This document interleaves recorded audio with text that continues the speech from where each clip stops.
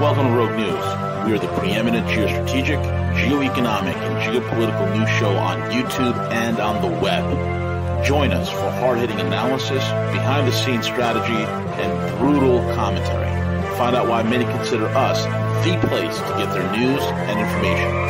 Check us out at roguenews.com. Follow us on Twitter at RealRogueNews, Facebook, and most of the popular podcasting apps. Most of all, remember to subscribe, like, comment, and share.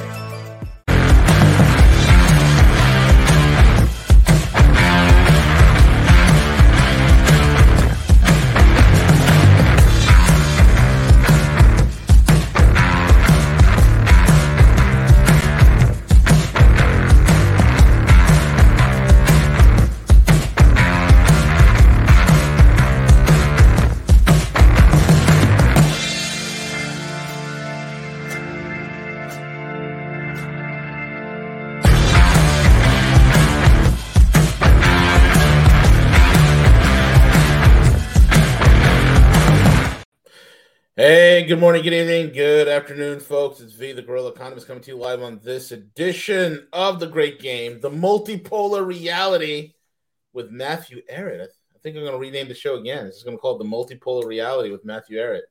We have to adapt with the times. You have to. Yeah, the Great Game is broken. So, we might have to rebrand it. I think so. I think the Great Game is over. It's check and it's mate, and China and Russia has broken that chessboard, man. Well, it's certainly looking like a very pathetic game. That's it really is. It really is, man. Well, folks, yeah. Matthew Ehret is here. You can find him over at the CanadianPatriot.org, as well as the RisingTideFoundation.net. Get his books. Join his Substack and get Cynthia's books as well. Life-changing, powerful, insightful, informative works of literature that is a must-have for your library, for a gift, or even for your coffee table after you've written it, and then take a pencil and write all sorts of notes and annotate it and make it personal for yourself. Very important to understand the multipolar reality. Matthew lays the groundwork, the absolute groundwork, and then you will have the filters to see what's coming next. With that being said, Matthew, let's rock and roll, bro. Yeah, man, absolutely. Yeah, no, there's a lot going on. Thank you again, Knowles, for that very generous introduction, and I love the fact that you put the books on a pedestal like that, and I appreciate that so much because I mean, dude, those books are awesome. Even I love your book, the China PSYOP book is amazing. I bought it from Amazon. It's phenomenal. We're gonna get that published in June in Japan. Actually, it's been translated. It's so in June first week or so, it'll be in Japanese bookstores as well. And volume 2 of that's coming out very, very soon. Oh, very nice. There are sane Japanese patriots who don't want to be caught in the crossfire of a nuclear war as proxy throwaways. So they're out and about, and they weren't completely eliminated with Shinzo Abe's murder. And it was interesting because I just wrote an article for The Last American Vagabond, just going through the incompetence of German technocrats who are just doubling down on the demands that they commit seppuku on some weird altar of Gaia that demands human sacrifice and blood with their current championing of the full nuclear exit, the shutdown of the 3 last remaining nuclear power plants of Germany that happened this week. And I mean, it's wild because the reason why that's happening, Germany used to have 30% of their energy basket coming from nuclear back, which was built up in the 60s, 70s when they hadn't gone completely insane yet. And there's been a systematic destruction, but a big chunk of this was made possible by the Japanese, the tsunami that hit Fukushima, right, on the western side of Japan back in 2011. So obviously people in Europe half a world away should freak out that a similar Pacific tsunami is going to hit them. And so that's what they did. And you immediately had this race for shutting down all nuclear power, even though to this very day, of the 20,000 civilians who were killed by that tsunami, not a single one 12 years later was ever proven to have been killed based on anything associated with radiation at all. Correct. So it was all an earthquake underground that was about 9.1 in magnitude that unleashed a tsunami that we know what happened. And of the 6 reactors, the 2 that were, or actually the 1 that was obsolete, made with early 60s obsolete tech, was not upgraded, was not maintained to proper safety standards. That one did have a reactor meltdown. Did it blow up? Anything like that? No, like I said, not a single death. It was contained. And despite that, Germany, everybody, Belgium, you had a whole race for shutting down nuclear. The France, which relies on 70% of their energy basket in nuclear, had a big movement that demanded all of a sudden that be shut down. Germany went full hard though, and so this is what Merkel put into motion. That's also why Germany desperately needed Russian natural gas, which was supplying 60% of the European Union's energy needs was from Russia, and the Nord Stream 2 was vital to keep them afloat. None of that's happening, so the Europeans are being told to die. And in opposition to this insane policy, which in the case of Germany is actually increasing carbon dioxide output, because now to compensate for the lost nuclear power, they have to now import, either reactivate coal-fired power plants, which are now obviously super dirty, or import ironically nuclear from France, or coal-fired power from Czech Republic or Poland externally, which is increasing, again, carbon dioxide. If that really was an enemy, then you're doing the very opposite of what you should be doing. Whereas Japan has seen a bit of a waking up. So ever since Kishida, and this is interesting that Kishida had his, there was an assassination attempt on the new prime minister of Japan, right? Jeez, man. Last week, somebody threw an IED at him, and one of his— Are you kidding me? Yes, and one of his security guards was earning his paycheck, noticed this thing thrown at his foot, kicked it away really fast, and jumped on Kishida's body to keep him alive. So that's good. But the fact that Kishida has recently found himself, he's a weaker guy than Abe, right? We know Abe was a bit of a Trump-like figure of the Pacific who would often speak stupid and then go and do something eminently sane. Do business deals with Chinese firms, Russian firms. He was doing all sorts of things as a bridge politically between the business community, and definitely stepping out of line of certain things that were expected of him by the wannabe masters of the Pacific, who want Japan to be part of a Pacific NATO, right? The Quad with Australia, and I think they want India and South Korea in there. So anyway, he would still be disruptive, but he had to be eliminated, which they did. Now, Kishida's weaker, but despite that, he still went and, first of all, agreed to pay whatever Russia wanted for their natural gas. So he paid above the $60 cap. And then he went and gave an announcement saying, we're going to renew our nuclear energy, revive. So you've got 30 functional, where Japan in 2011, before the tsunami, had 54 nuclear reactors in Japan. It was thriving. Super abundant, efficient, consistent, cheap, high quality energy all the time, right? Never is fluctuating according to cloud coverage or does the wind not blow. Nuclear is reliable. And again, that 54 reactors, it was pretty big for Asia. That went down to nothing weeks after the tsunami. Everything went into fear mode. Everything was shut down. And then all of a sudden people began to realize, oh shit, now we're paying 18 times more for our energy needs. Businesses are all shutting down, and we're not feeding our family because we're it's a question of stay warm in winter or buy food. So finally that started creating a resistance of reason amongst the people and the political class.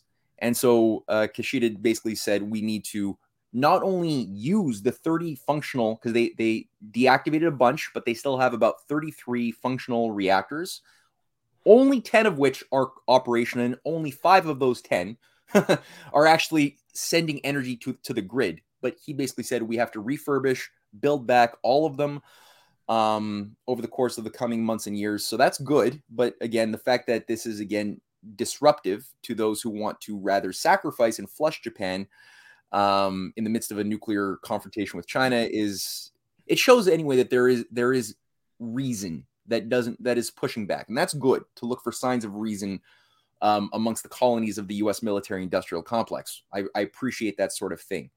So all that to say, yeah, breaking free of anti-China psyops is going to be in Japan. That's perfect timing, man. Who want to hone their skills a little bit in this battle. Yeah, that's perfect timing, because it's so vital to have this now.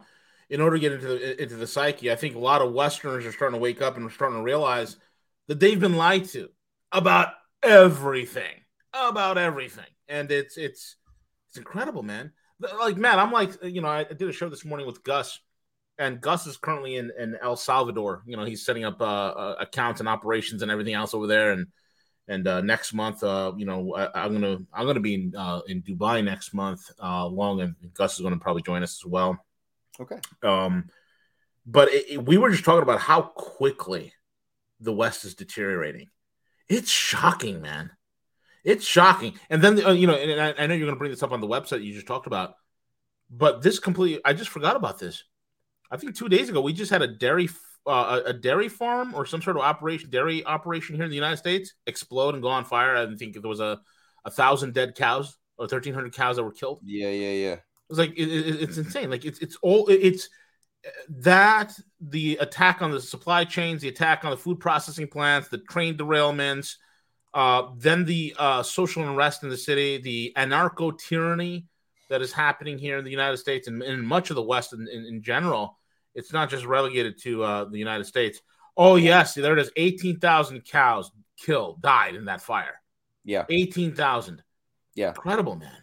Yeah, no, and I mean, the rate at which we're seeing these things, and it's been now 2 years of clear, consistent sabotage. I don't think that this sort of pattern has ever presented itself. There's always things that go wrong. And obviously, when you have infrastructure grids that are allowed to atrophy and decay the way the U.S. has permitted its rail systems and electricity grids to atrophy, yeah, sure, you're going to increase the risk of things going awry. Yeah. As far as food processing facilities, yeah, sometimes people will, they'll light a fire by accident and things will go bad. That happens. But the density at which this is happening and the level of destruction on farms, food processing facilities, is outstandingly wild. It smells of something nasty. You and I have spoken about this while I was in Switzerland. We had a little show on eco-terrorism and all of the evidence towards how this is an inside job in a big way, but also toxic waste, derailments, right? Trains carrying highly toxic materials, precursors for mustard gas even, which is like, why are trains even carrying this? And then derailing in zones that are high density farm regions, mostly family farms. What the hell is going on? Yeah. So part of this thing, and we talked about this, there are books that you can get even in the mainstream bookstores here in Montreal, near where I live, called like How to Blow Up a Pipeline by Andreas Malm. Must be his PhD dissertation. Yeah, pretty much. That you can actually, we've come to such a stage of decay that you can get a PhD dissertation in how to blow up pipelines. That's what he made a fortune on. He made a real bit of fame for himself on this book published in 2021. You can get it again in every mainstream publishing house. Now, one thing that was made into a movie, Cynthia just sent me a link to this trailer. I sent you in the private chat a link to the YouTube video. The last time I tried to share a YouTube video, there was no sound. Okay. Could you maybe do it on your end? Because this movie was a Hollywood movie just released based on the book by Andreas Malm.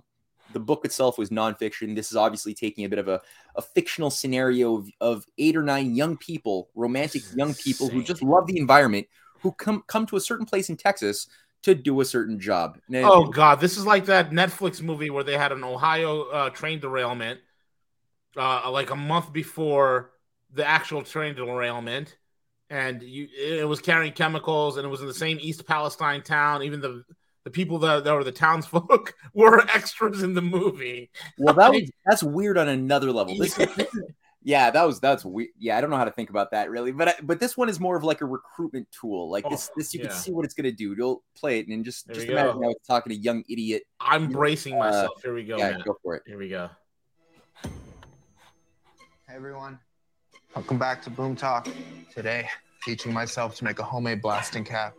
And if this works, it'll be step 1 in making our own improvised explosive. You gotta be kidding me. Might be headed to Texas for the winter. What's in Texas? It's a project. What kind of project?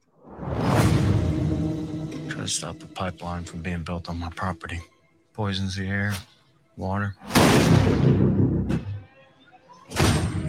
Damn, this place is sick. You guys cooking meth in here? You ready to start working? We have to show how vulnerable the oil industry is by hitting something big.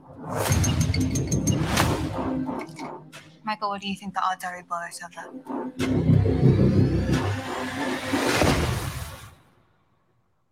I don't really care. We could blow the pipe at the hilltop, keep the oil from leaking. You're not actually thinking. I'm not thinking about it. I'm doing it. Oh, God. What if y'all do structural damage? Structural damage is kind of the point. This is destruction of federal property. Terrorism. American Empire calls us terrorists, and we're doing something right. If you're seeing this, let those who profit from mass death know their properties will be trashed. 3, 2, 1. One of the best movies I've seen. Claim this was violence. It's exhilarating. But this was justified. I have a thrill going up my leg. This was an act of self-defense. That is the most disturbing thing I've ever seen. Definitely one of them. Sex, drugs, and terrorism. Yeah, making terrorism cool. And that's what it is. It's like you're having these deranged, voluntary incels who are gender confused on top of it, wanting to do this. It's, this is crazy. Like, what is going on? Like, somebody should be putting a cap in these idiots. Yeah. Well, I wouldn't say about that. I mean, I would. They definitely need some psychiatric help. They do. And it's maybe crazy. some authentic human love and affection. But I mean, the problem is this is something which is now normalizing, right? And last time we were talking about this topic last month. I brought up the thing called Deep Green Resistance. I think we even looked at a little bit of one of their recruitment videos from 2011. Its founder is Derek Jensen, and Derek Jensen is a character who is a known basically promoter of eco-terrorism with the logic that the greatest evil is technological civilization, industrial civilization, which has caused the destruction of our freedoms, the destruction of the environment, because technology in his mind grows as almost like a spirit, a demonic force without human free will decisions, ideas, discoveries, political agendas, conspiracies. All of those things he relegates to the box of irrelevance, because technology is kind of like an evolutionary force that will, if we don't stop it, become like the Terminator or the machines in the Matrix that will just start eating our vital force and brain fluid to keep themselves sort of powered up in the future. That's the formula that he operates on. And one of the things about him is he's also a disciple of Ted Kaczynski. I was just about to say. Yeah. That's what gave him his intellectual inspiration, is Ted Kaczynski, the Unabomber, who's been in Supermax prison, maintaining correspondences with devotees and acolytes around the world, who see him as a bit of like a guru, an anti-civilization guru, and they teach Ted Kaczynski's theories of technology in many universities, organizing and radicalizing young woke fools who just have never been given a proper human education, so they're easily malleable, according to the neo-Marxist, socialist, Bolshevik theorizing of systemic racism, which has induced them all by design to hate their own civilization and they can't see anything good in anything that was created by white people at any point in human history. It's all colonial suppression of minorities and bigotry. That's all it is. So why not destroy it, right? Why not? So anyway, I went to their Deep Green Resistance news service that I didn't know existed until recently. And I was just playing around. This is where they show Eden's Last Chance. You could see this screen, right? Yeah. Okay, different events, rights US, free a whistle. Why don't we stop the destruction of nature? Little news blips. Now, one of the features that they have is the Underground Action Calendar. And let's go look at the Underground Action Calendar just for a second, okay? Now, the Underground Action Calendar totes itself in its little manifesto saying This calendar exists to publicize and normalize the use of militant and underground tactics in the fight for justice and sustainability. We include below a wide variety of actions from struggles around the world, especially those in which militants target infrastructure, because we believe this sort of action is necessary to do what? To dismantle civilization. Now, they do a little disclaimer saying listing an action does not necessarily mean we support or stand behind the goals and strategies or tactics of those actionists, not terrorists, not arsonists, actionists. But, we need to normalize it anyway, because it's ultimately, they still do approve. It's semantics here. And so let's look at some of what's on this damn list. There's well over 100 case studies in chronological order, the latest being on their list January 17, 2023. Location in this column, in this case, it's Thomasville, North Carolina. What was it? A transformer in a small substation, which was shot. Kidding me? And then attacks. How did it happen? Shooting. And they just go through this. In Brazil, transmission towers sabotaged or toppled, monkey wrenching, and they just go through it.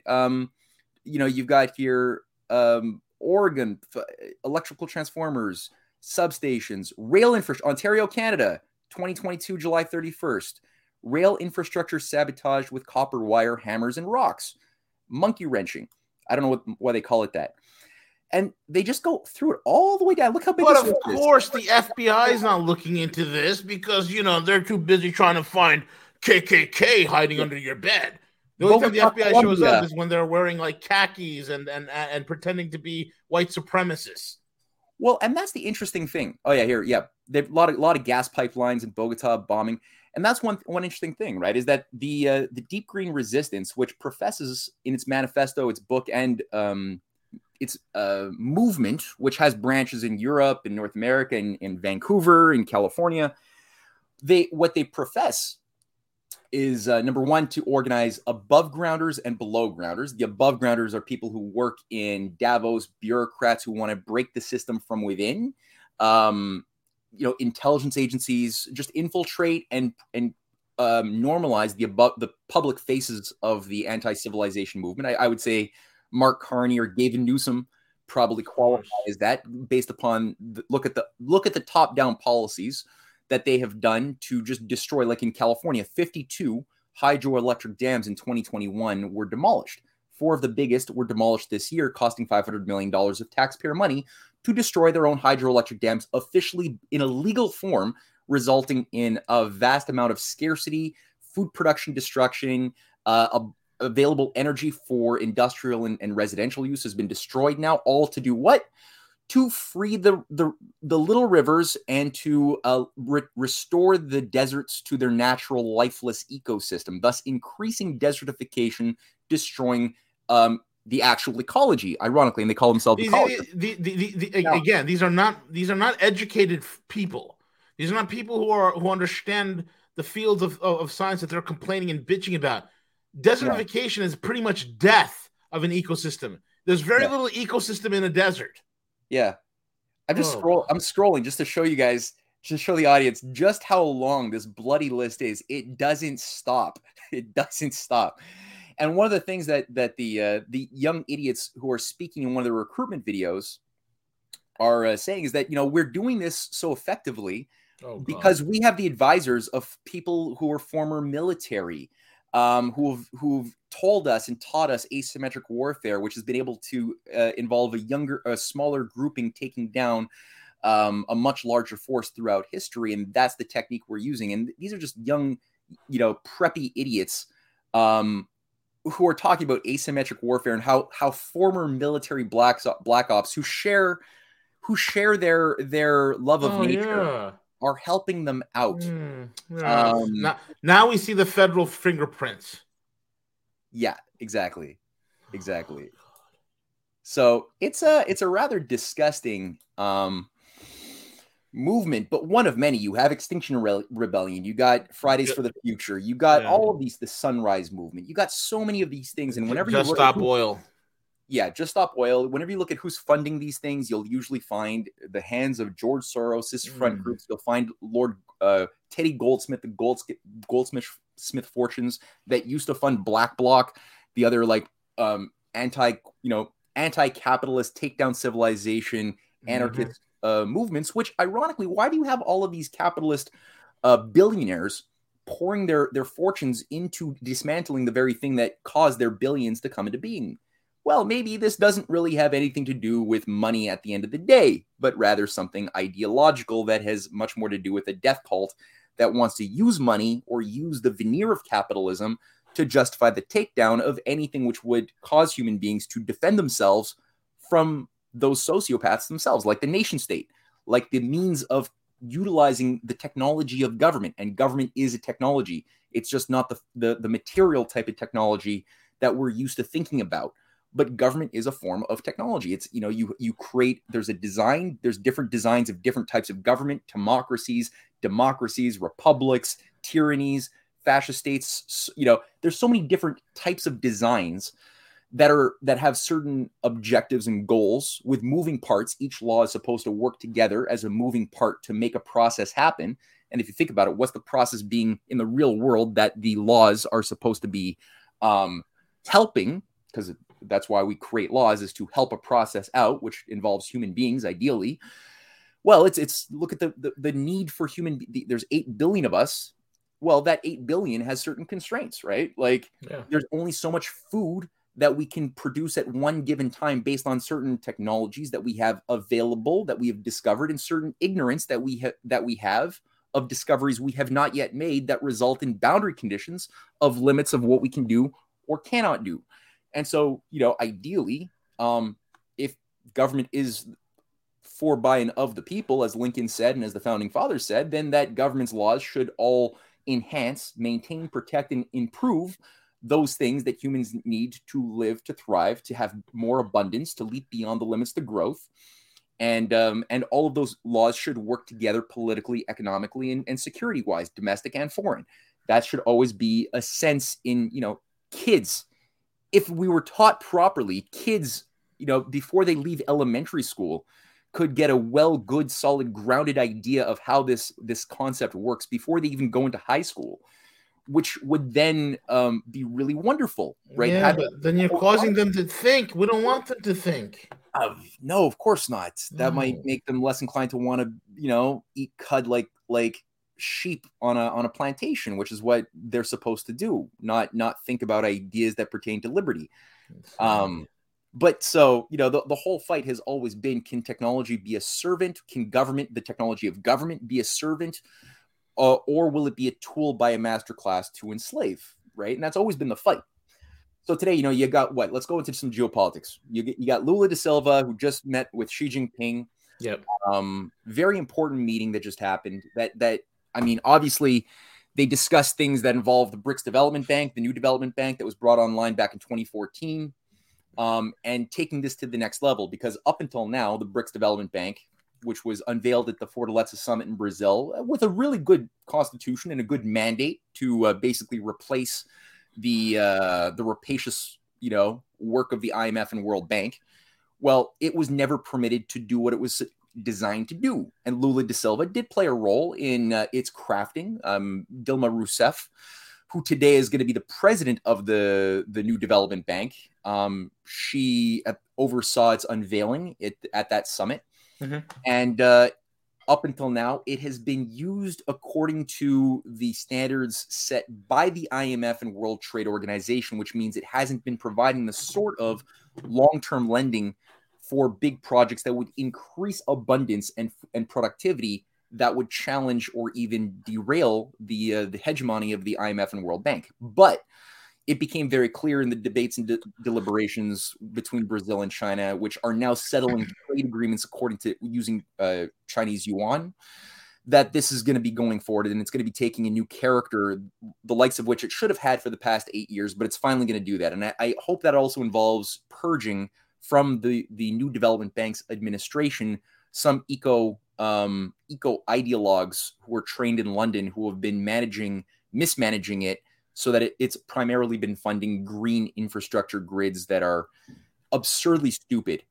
We see it in Europe. We see it in Germany. Everywhere you put a green energy grid, a windmill or a solar panel farm online, energy prices skyrocket, quality of energy, reliability of energy plummets, businesses go bankrupt. by design. Mining, disruptive mining practices skyrocket massively because the rare earths and all of the other, cobalt and lithium and other things that involve supplying these alternative green energies are much worse than even what you get with hydrocarbons or nuclear power by far. You can't do anything with the waste. They're 300 times, like photovoltaic cells are 300 times more toxic than even radioactive waste from nuclear power plants. And when we do garbage them, because it costs like double to reprocess them than it does to even make them, so they don't reprocess them. Instead, what we've been doing is we've been putting them in toxic garbage dumps in Africa and South America, which don't decay ever. So you've got this insanity. Now, this ideology has been admittedly infesting the BRICS Development Bank, holding it back for the past 8 years. So I do think that based on the discussions that happened, there is going to be a purging or a letting go of that type of investment, and look towards the real needs, which involve, Brazil embracing and enhancing its nuclear power base, because Brazil was an early Ibero-American country that embraced nuclear power many, many years ago, and unfortunately, due to certain foreign manipulations that overthrew the governments of Goulart back in '64, that was overseen by Bechtel, George Soros, Canadian Brascan, Brazilian Light and Tractions, based in Toronto. These imperialists overthrew a nationalist government who had done a lot to bring Brazil into the nuclear age, and instead installed a puppet who would liberalize the economy, privatize, and hold it back, just the way they did later on for Chile and Pinochet. Who did the same thing that they did with the Brazilian model in Chile in '71. Same template. So, but Brazil does have still a quite good scientific and energy culture and engineering skill set that has been signing deals and working with China, which has become a world leading force. Over 50% of the nuclear reactors that are being built as it stands today are being built because of China, and number two, Russia, and India, number three. That's increasingly creating an environment as well where we've seen now Bangladesh, which is also a new member of the BRICS Development Bank. Yeah. Bangladesh has just announced their first 2 nuclear reactors, $12 billion through a loan, a 28-year loan supplied by Russia that are being built as we speak, and which will be paid to Russia back after a 9-year grace period, because it takes about 7 or 8 years to build a plant, and for it to start producing actual energy to increase the economic output will take time. So Russia used the Chinese model of saying, okay, we'll give you a 9-year grace period, very low interest, long-term repayment plan of 28 years, and you can pay in Chinese yuan. Don't have to pay in US dollars, obviously. So that's what Bangladesh is doing. I already brought up Japan, embracing nuclear power and hopefully pushing back at some point, because Japan is still at war with Russia. I don't know if people know this, but they never signed a peace deal after World War II, right? Correct. So that's a problem. And they have some disputed islands that arsonists have been trying to or amplify to create a conflict between Japan and Russia on the Pacific, and obviously Japan and China as well, with 50,000 U.S. troops stationed in Japan. So Japan's got a huge fight right now over its survival. That's on it. But the nuclear power energy sovereignty thing is very, very important.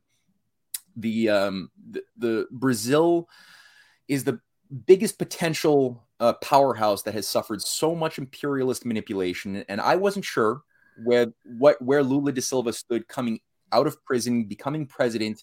I wasn't sure if he was making some weird decisions at one point, criticizing Russia over its actions in Ukraine, but it's become more, allowing in, for example, some transgender eco freaks into his administration. Yeah, his administration is a mixed bag, man. Very mixed Seriously. bag. He's got some dangerous individuals in there. He really and he's got some people with some common sense. It's unbelievable. Yeah, and that's the thing. Like, anytime you have a very, very controlled environment, very hostile environment to any type of nationalist impulse, you got to kind of work with the flow, kind of like a surfer. Is you can't force yourself against the wave. You kind of have to go with the wave, even if elements of the wave are crazy. You kind of have to go with that flow and move it in your desired orientation, ideally. So now it became more clear in my mind what Lula was doing, and I was given a lot of a breath of sort of relief in seeing the type of actions that Lula has taken at the time when it was ripe to be taken, doing what he did, and also supporting and standing up alongside China for Russia in opposition to recognizing while recognizing the U.S.-led role catalyzing the entire crisis in Ukraine, which is something he's now finally done. And also talking about the, bringing online a South American bloc, which under the Mercosur, which was originally attempted as a South American bloc, a power bloc with its own currency back in 2007 with Nestor Kirchner still alive. Lula was playing a role with that, and that didn't end up going anywhere. Obviously, there were certain things that geopolitically happened to disrupt it. Now, a lot of people I'm noticing are saying, well, this is all just a trick. It's a trap. Don't you see that the SUR, the South American currency, the BRICS Development Bank, these are all just European Union style stepping stones towards world government, which is what the European Union and NAFTA and the North American Union were all about anyway. Or the African Union, which today exists in Addis Ababa, Ethiopia as a headquarters. But, they've got like a new African free trade zone, which was set up in 2021. Increasingly, you have a Southwest Asian economic regional zone of cooperation coming online with the peace agreements being made between Saudi Arabia and Yemen, who are announcing finally an end to the Yemeni war. Saudi Arabia and Iran, brokered via Beijing, which are finally building bridges. Same thing for Turkey and Syria and Iran, which are finally building diplomatic bridges. All the Gulf states, except for Qatar, are acting pretty sane right now on this front. So you've got like what is emerging as these obvious regional blocks. So people will say, oh, you're a fool because it's all just a controlled opposition towards world government.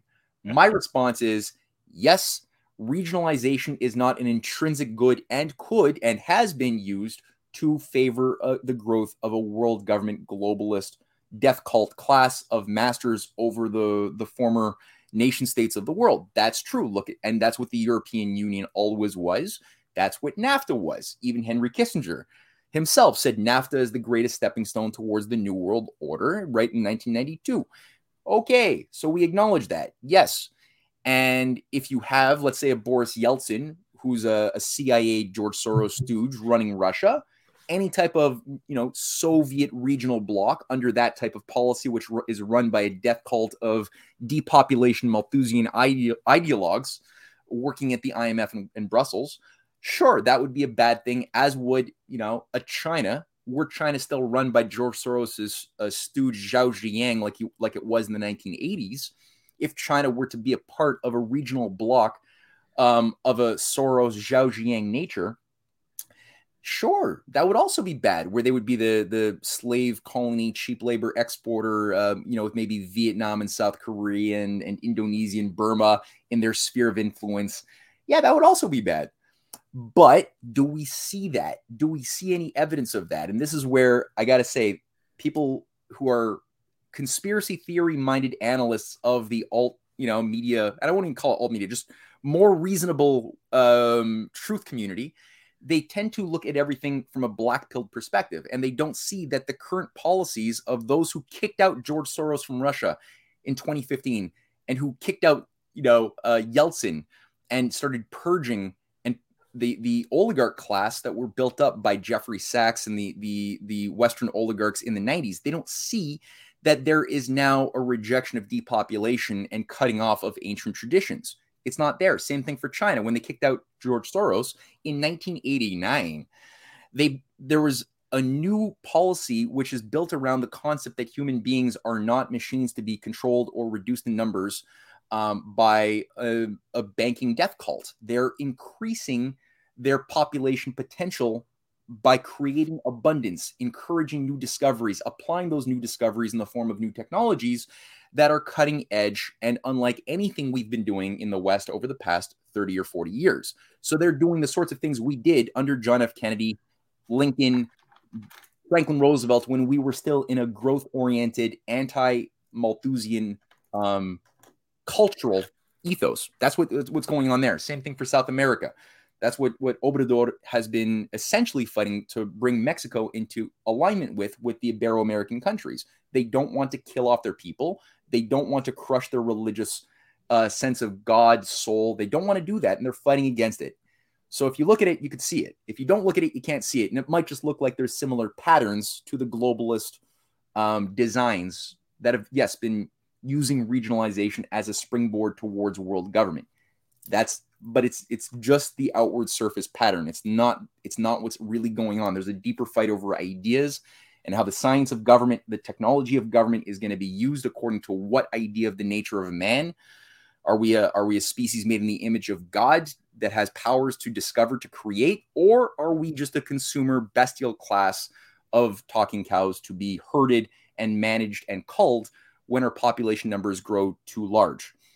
That's the two clashing ideologies. And unless people keep that tightly in their minds, nothing is going to make that much sense about what's going on right now, including energy policy like nuclear. And why is nuclear so important? Why is anything but nuclear, and especially fusion power, incompetent ultimately for the long-term interests of human survival? Because you need to have nuclear. But the thing about nuclear is it's a lot of power. It takes, 10, 20 years of planning to do this right, to have a proper nuclear energy policy. And that means you need to use government. You can't just have local mini communes set themselves up and have nuclear power. If you go for the anarchist, divide ourselves into local mini survivalist communes, you're at best going to be able to maybe use solar panels that will crap out on you in 10 to 15 years. And, there's not much you can do beyond that except for maybe burn dung, dried poop. Well, that's ultimately what they want us to do is live in mud huts and burn our own dungs to keep ourselves warm. That's the globalist utopia. Then we have our cricket and insect rations that we get every day. Yeah. And then we'll probably jog on a treadmill to generate enough carbon credits. Yeah.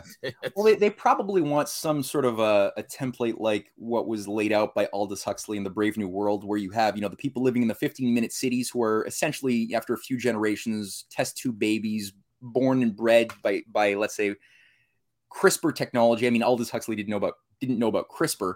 But, that the idea was there, like breed people according to what they should like doing, if they're going to be alphas, betas, gammas, or deltas, and be happy little plebe workers who don't genetically are programmed not to like thinking and just like repetitive action, or be an alpha or alpha plus that you're bred to become, and be maybe a bureaucrat, an auxiliary manager of the machine, which would create disenfranchised, some individuals who act or are supposed to serve that role might find themselves like Bernard does in the Brave New World book, and start questioning some of the immorality of the system or absurdity. And then you have the Mustafa Moans, the characters who are the upper level managers who approve, like basically Aldous Huxley or Julian Huxley or their grandpa Thomas Huxley, or the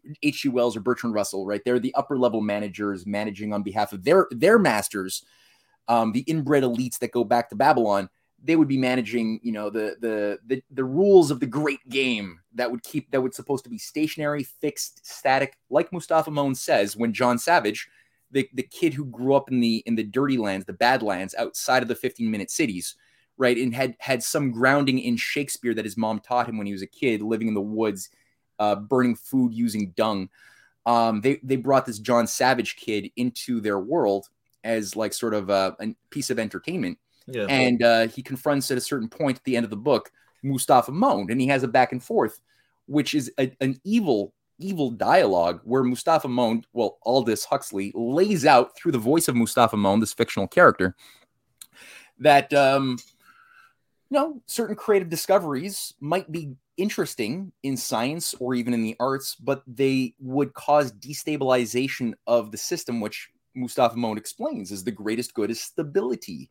And new ideas cause instability, which is the greatest evil, and thus they must be destroyed. And those who make that instability, who make those creative discoveries, must be eliminated. And this is where Aldous Huxley's next book on The Island comes into play, because how do you deal with those? I think they made a Netflix movie about that, The Island. Oh, they did. They certainly did. Yes, they did. But yeah, you want to get rid of people, put them in an island, then just, whatever, eliminate them in any way you can.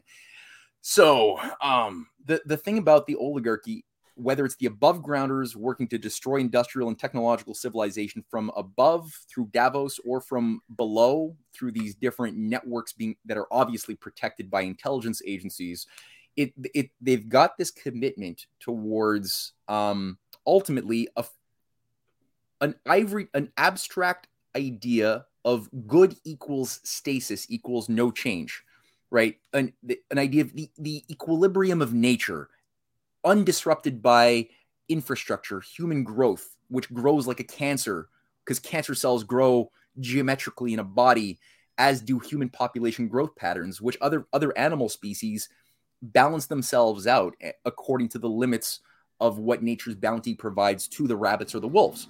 Humans alone can make discoveries of fire and apply it in order to sustain more of our species at a higher standard of living, by not getting sick eating bacterial infested, raw meat or something. When you cook the meat, it lasts longer, less bacteria, less chance of disease and death. So we do these things, but the chances of it happening are never guaranteed. It's according to the decisions, the free will that we choose to use or not, to leap beyond the accepted rules of a game of an elite that want to keep us always in a state of obedience, right? Simple-mindedness. And it's our choice to be moral, to love truth, to love ideas that are beyond the limits of what we know, more than our own safety even. Because whenever you make a new discovery, you're going to put yourself, your security at risk for a variety of reasons, because you've got a whole world which has experts always enmeshed in the old strictures, the old models of explaining a force of nature or something a wrong way that was devoid of the discovery made by an individual. And so for the individual to stand up and defend their discovery requires that they accept being attacked, slandered, sometimes killed. But you have to love truth that much. And to do it from the standpoint of a discovery of a new technology of government, the way Benjamin Franklin, after discovering the nature of electricity, which was a form of fire, after discovering that in 1752, his burning insight and desire to apply the discovery of a form of government that was premised around the rejection of hereditary orders of power and in favor of the idea that every individual is sovereign. That idea of a new design for the technology of government it required a lot of courage, because if it didn't work, everybody who signed that Declaration of Independence would have been like hanged, drawn, and quartered, tortured, and killed, and probably their families too, by the British Empire. So that took a lot of courage, and people have, I think, forgotten the depth and quality of sacrifice and courage made by past generations that gave us the liberties to use technology the way we're doing it today, over like light speed, over this medium that's signaling like light to satellites, coding my voice and ideas and image into light that is being received by you and from you, at least vocally, to me in return, into God knows how many people are listening and thinking. I mean, that's a huge amount of freedom that we have that was only given to us by the sacrifices of a lot of people. And that's, of course, why the oligarchy wants to reset civilization, because they don't want us to have any chances of appreciating not only the lives and the quality of minds of those fighters throughout thousands of years of human civilization, going back to Prometheus, who fought, to steal fire from the gods of Olympus, from Zeus, and share it with man, in order to give mankind a sense that we're not just animals who have to live under the rain or in caves, but rather could like use architecture, geometry, astronomy, arts, cattle for farming. That's all of the stuff that Aeschylus writes about in Prometheus Bound, which everybody should read, by the way. It's a really good play. Which, I mean, Benjamin Franklin was called the Prometheus of America, right? Yeah. The Promethean spirit is what Christ embodied when he gave his life to fight against an evil empire, and what inspired Paul to carry on that fight, and St. Augustine to live in a Promethean Christ-like fashion against the will of Zeus and the hereditary powers. Everything good came from that spirit that we all have access to. And this is the nuclear fire today. So when you look at, well, what is the point of nuclear? The atom, we're all made of atoms. So many of us have been induced to be afraid of atoms and radiation because you can't see it, kind of like, certain pandemics, are based upon invisible things that kill you. So radiation, you can't see it, it must kill you. And so you can easily be afraid of that which you can't see, so that your behavior could be modified so that we shut down the most high quality form of fire that has ever been produced up until now, including fusion, which we have tolerated the defunding of fusion power, Yes. which was supposed to already have been brought online if discoveries had not been sabotaged back in the 70s and 80s. We should have already been living in a fusion-based economy with colonies on Mars, which is what John F. Kennedy was calling for back before he died in 1963, was saying that, look, after the moon, we have to think of permanent colonies for scientific exploration, mining, other things for the moon, but then use that as a platform for a broader interstellar civilization that would have a colony on Mars by 1982, when I was born. We were supposed to, according to that John F. Kennedy timeline, already have had a human landing on Mars by that moment. So that here, 40 years later, we should have already had a pretty well-developed terraforming process already underway, with maybe little tree buds growing in different parts of Mars by now, having melted some of the ice that's locked up in the northern poles of Mars. Some of that probably should have been melted so that gas could have been released to enhance the very weak atmosphere and maybe create a situation conducive to life once more, which hasn't been on Mars for a very long time. That could have we could see little tree buds already growing, right? Already. Yeah. With maybe the moons of Europa being, explored by robotics or other technology that is commanded by human beings in a more safer region. Maybe even we could have had a more, there's 64 moons of Jupiter, right? 64 bloody moons, and they're all unique, like the elements of the periodic table of elements. Each one has a unique set of characteristics. At least two of them, Io and Europa, are very, very likely containing life in some form. But there's 64. We know nothing about most of them. There's 33 moons of Saturn. We don't know anything about most of them. We should be looking. What about Uranus? Why is Uranus going in a totally other direction of rotation? We don't know about that. Why? Yeah. What's that say about the nature of the fabric of space-time? What about the harmonics of the solar system? Why? So all of these things would tell us a lot more about our own anti-Darwinian forces that shape the flow of life on this particular part of the planetary system, third rock from the sun, that generated a species like humans that could contemplate all of this and act upon it if we wanted to, that could extend the sphere of life if we use nuclear power, because nuclear power, you can all of a sudden desalinate ocean water en masse, which would be vital if we're going to take areas that used to be green, like the Arizona or California deserts or Sahara or Gobi, and bring fresh water to green them once more like they used to be. Humans can take things that would normally take millions of years if left to nature alone to do, and we could compress that into decades. If we think in a moral way, we can make nature blossom, and you can even enhance a process where green photosynthetic life could once again blossom, as it might have done on Mars and other planets. We can extend the power of life. We could bend space-time if under the force of creative thought.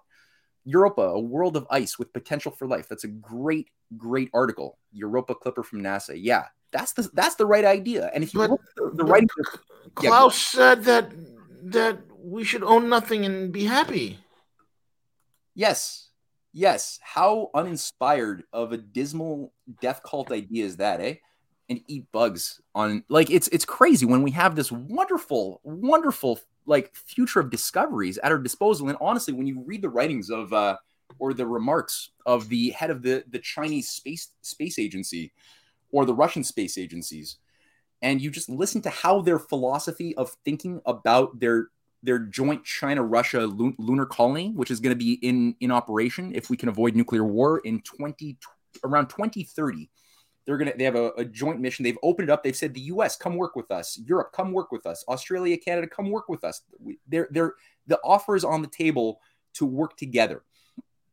Their philosophy is just that. They're looking at the cause of life. That's their intention, is to recognize that you can only discover the cause of climate science, not by looking at CO2 or some mathematical model on the Earth, but to look at why is climate changing on every single celestial body and every moon of the solar system, right? Yeah. Well, that's because there's SUVs on those celestial bodies in our solar system, Matthew. Yeah. You know, and that's what it is. And there's coal-fired power plants. That's why they're changing climates. I don't think you know that, I guess, huh? Stupid, eh? I learned that from Klaus. He told me. Yeah. I guess that must be it. There's SUVs on Saturn, yes. Jupiter. Yeah, Hummers, the old Hummers, not the new electric ones. They're not on that yet. God. Yeah. The incompetence. Yeah. It's wild. So anyway, this is the sort of thing, right? Like if you do these sorts of things, if you have an idea that this is what humans can do over the coming generations, because you have to think transgenerationally about our unborn great-grandchildren and like what sort of world will they be living in and acting upon when they're in their 30s with their kids. You know, we have to, that's what only humans can do. Lions and tigers and bears are fine for what they are, but they can't act that way and shape their identity according to those concepts. But that would mean that we would need to have not only a very advanced third, fourth generation nuclear power system that we've mastered properly, instead of being afraid of the invisible or afraid of radiation, which, by the way, we can reprocess toxic waste. The fact that it's radioactive waste means that it's still radioactive, means that you could still use it to power a grid. It just requires a little bit of money, a little bit of patience, but you can close the energy cycle using fast breeder reactors, the way India and China are both doing and Russia has been doing. We don't have to bury any of that. And whatever you can't use in the energy process can be used for medical isotopes. Okay. So frankly, it's all every argument against nuclear power is a fraud. It is not a single death in Japan. To recapitulate, not a single death from Fukushima was caused by radiation. Not a single death. All was caused by tsunami. The reactors that are third and fourth generation, or especially thorium reactors, which is the newer tech, philosopher's stone. Yeah, this is what China is building as the world's first prototype, almost finished in the Gobi Desert right now, is using thorium. India is sitting on something like 30% of the world's thorium. This is like gold. I mean, better than gold. But they're all third, fourth generation reactors, and thorium are meltdown proof. They cannot, wow. you could pop a nuclear bomb onto them and they won't have a nuclear meltdown. They're amazing. That good. Now, the other thing, because there's a very specific type of chain reaction which is required for these things to happen. All that to say, the toxic waste argument is a false scarecrow. It is not an argument. You can reprocess spent nuclear fuel and reuse it again and again and again and again and again, using, again, fast breeder reactors. But there's a few other varieties, too, that involve utilizing neutrons from a particle accelerator that can then seed. Anyway, there's many ways to go about doing this. But then when you master this, then you have what China is committed to right now, which is fusion power, which involves either using organized geometries that emerge out of plasmas, where you can concentrate the flow of the fluid dynamics inside of a plasma, superheated. That's the fourth state of matter. You could use that in order to do things like an accelerator, where you can twist and spin the plasmas using certain magnetic fields that cause a convergence of intensity of the electrons and the other atoms within that plasma, probably helium and deuterium, in order to fuse together, becoming heavier elements and releasing a very large amount, or transforming a large amount of that mass into energy that could be applied then to do an immense amount of work. There's other ways of doing this. You could use laser fusion if you wanted to. There's a whole bunch of pathways. China is investing in most of those different pathways. That would then allow you to have also plasma rockets. Plasma propulsion. So you can have a fusion-based plasma that is installed, and designs have been done. They were more advanced than this in the 70s than they are even today, because we've been sabotaging this.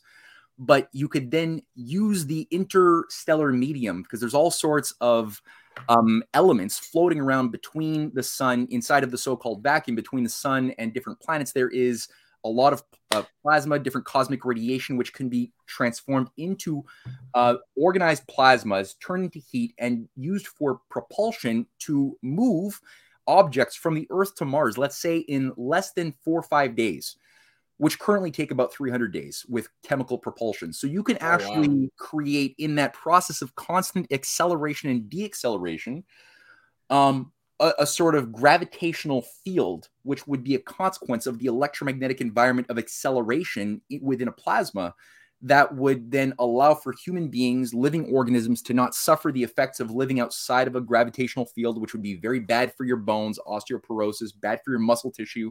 You don't have to do that for 300 days, which would be really bad for human beings, which is what Elon Musk wants to do. Just send them off one trip mission to Mars and let them die. This would be a very different idea, right? You create gravitational fields. So that would be, again, it would also put human beings outside of the harm's way of very sometimes dangerous cosmic radiation, which hits you when you get outside of the Van Allen belts. You don't want to put people out there for that long. So a 3-day trip to Mars would be great using plasma propulsion. Last thing too, fusion torch. You could your idea of mining and also recycling are completely in a new paradigm with these technologies, because what does fusion plasma, or using plasmas that are powered by fusion, allow you to all of a sudden mine things that are currently impossible to mine, like the moon? Because if you want to mine the moon, the way China and Russia are committed, you can't go in there with digging equipment using Caterpillar cranes. You can't do it because there's no ores. Everything is diffused, right? The of ore deposits we find for iron ore or aluminum or other things in the earth are there because of life over millions of years, which we have a lot of iron in bacteria in bodies that die, that settle, that create these deposits. Like the Saugus Ironworks is underneath a certain region of high density iron that's caused by millions of years of bacteria conglomerating, dying, and their bodies become iron. And you have things like that. That's Earth. Moon doesn't have that. You need to literally be able to process the diffused material of lunar regolith, the lunar sand, into a plasma, and then use certain magnetic fields, because every single element has its own magnetic signature, its own electron spin, which could then be filtered with a corresponding magnetic intensity that could then pull out all of the pure silicon that you want, the pure uranium or rare earths or iron that you wish to have, or water, which there's a lot on the moon.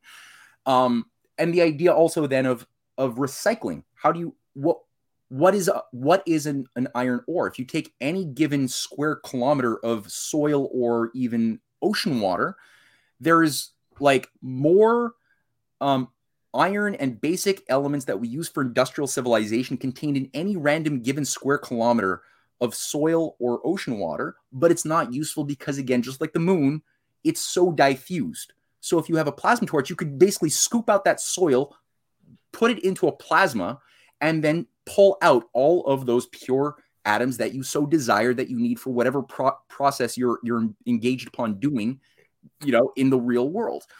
Making pure elements that would be uncontaminated from any other elements, which doesn't exist in nature and only the human mind could do. So there, and then you could probably also start dealing with process actually using those useless electric cars, electric bikes, and photovoltaic cells that have been sitting in dumpsters in Africa, and you could actually finally process them for the first time and make something useful out of their elements instead of more solar panels. So, there's this whole world of no limits to our growth if we just embrace our birthright, which is to use newer and newer forms of fire for the benefit of ourselves, and newer forms of technologies of government for ourselves and our posterity. And that's what the oligarchy and their bug-eating religious priesthood, or at least, no, they're going to eat meat, but their priesthood that's trying to oversee a new bug-eating culture of people who are told that they have to chop off their penises or cut off their breasts in order to save nature, while owning nothing and living in 15-minute cities. That's what they hate. is that reality that there's a higher birth rate and that Russia, China, Brazil, Iran, most 85% of the world population is moving in that other direction, which is much more in harmony with human dignity. So yeah, the great game definitely needs to be changed. It's not the great game. It's a pathetic mess of a game, and it's over. So yeah, we should probably come up with a new brand. It is the multipolar reality. We'll keep working on it. I think there's something else there, but yeah, we'll come up with something good. I think my screen just blanked out. That was weird. I just had multipolar reality and my screen shut off. Huh. Weird. Anyway, folks, Matt, thank you so much for joining us, man. That is some awesome stuff that you've shared with us. Folks, go check out his website, CanadianPatriot.org, CanadianPatriot.org, TheRisingTideFoundation.net, and make sure you get his books. Awesome show, buddy. And I don't know, man. I think, do you think our gender studies professors are ready to take us to the next level in gender reassignment survey? Because if we don't stop this runaway train, that's where we're going to be headed. We're going to be leading the world in gender reaffirmation technologies. GRT, gender reaffirmation technology. God help us. Yeah, God help us. Well, that won't last for long. It's not sustainable. It's not a sustainable mode of trying to organize culture. It won't work for long. Absolutely. Well, let me shut this off. My computer keeps going on and off. Anyway, folks, thank you all for listening in. We are over and out. I'm probably being hacked by the CIA as we speak. Cheers. Here you go.